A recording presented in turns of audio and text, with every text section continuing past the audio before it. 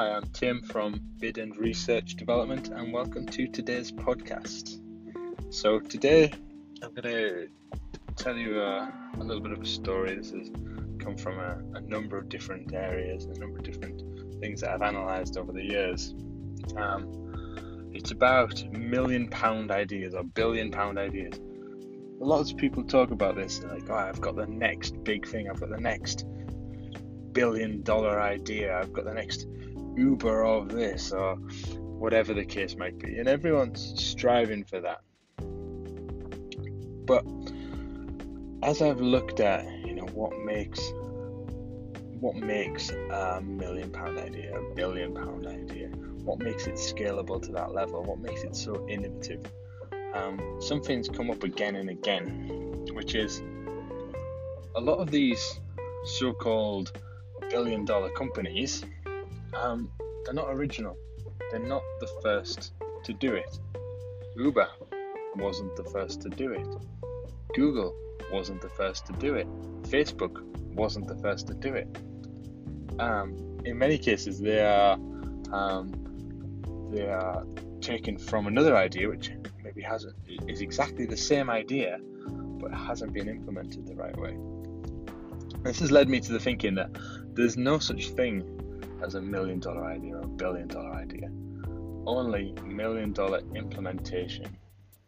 You can have the best idea in the world, but if you don't have a plan of how you're going to make it happen, and you don't have the best plan for your route to market, then it's never going to happen. There's plenty of people out there who you hear saying, I had that idea, if only I'd have done it, I'd be a millionaire. Yeah, well, you didn't do it, which is why you're not a millionaire. And it all comes down to that implementation. Regardless of how good your ideas are, it's how you identify what your product is, what your end market is that you're targeting the product at, and importantly, what the link is between that product and the market. And I think once you understand all three in great detail, that is when you have some sort of chance of creating a $1 million idea, £1 million idea, or even bigger. It's about understanding how that'll scale, and it's a lot more complex. Obviously, there's lots of other nuances that go into it in terms of staffing. How are you going to deliver? Do you need any technology solutions? What policies, processes, procedures you need behind you to make that happen? But ultimately, that all comes down to the implementation and making sure that you're ready to scale, you're ready to deliver.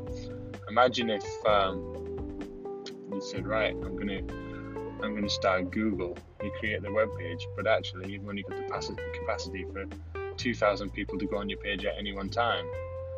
If they didn't sort that out and make it so that millions of people can be on there searching, and make it so that it's still just as quick. When you do a search and it says 50 million results in 0.02 seconds, imagine if it said 40 results in 10 minutes. You wouldn't use it. And it's getting those little things right, understanding what the end user wants and getting it to them that is probably more important than the idea itself.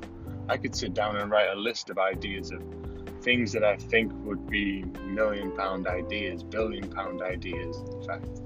But it doesn't mean they are, because I'm not going to do them. I'm busy focusing on my current businesses and trying to make sure that they are reaching their maximum potential.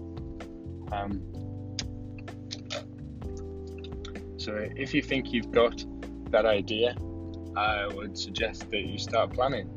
You build an idea of how you're going to do it.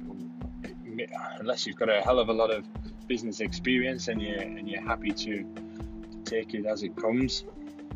But I remember putting together my first business plan, and I was like, right, year one, £1 million.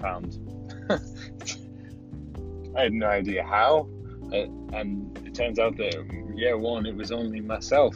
I was selling my time. It wasn't really a business. I was just working for myself. Selling my time to make £1 million a year is not practical unless I'm selling my time for a hell of a lot of money, which I wasn't. But I still had that goal of, I'm going to do £1 million this year. But I didn't have the plan that sat behind it. Whereas in reality, I should have said, okay, year one, this is kind of my cap, this is my maximum income level.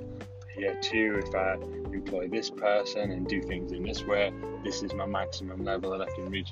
And have some clear targets and a clear plan. But I think most people in business are naive to that. So, just a small thought: are you planning? If this is what you want to achieve, obviously, are you planning and making sure your implementation is ready to be a business of the size that you want, or are you just hoping for the best? So let me know your thoughts. Get working on that £1 million, £1 billion implementation plan and make all those great ideas come to life like so many people have done before.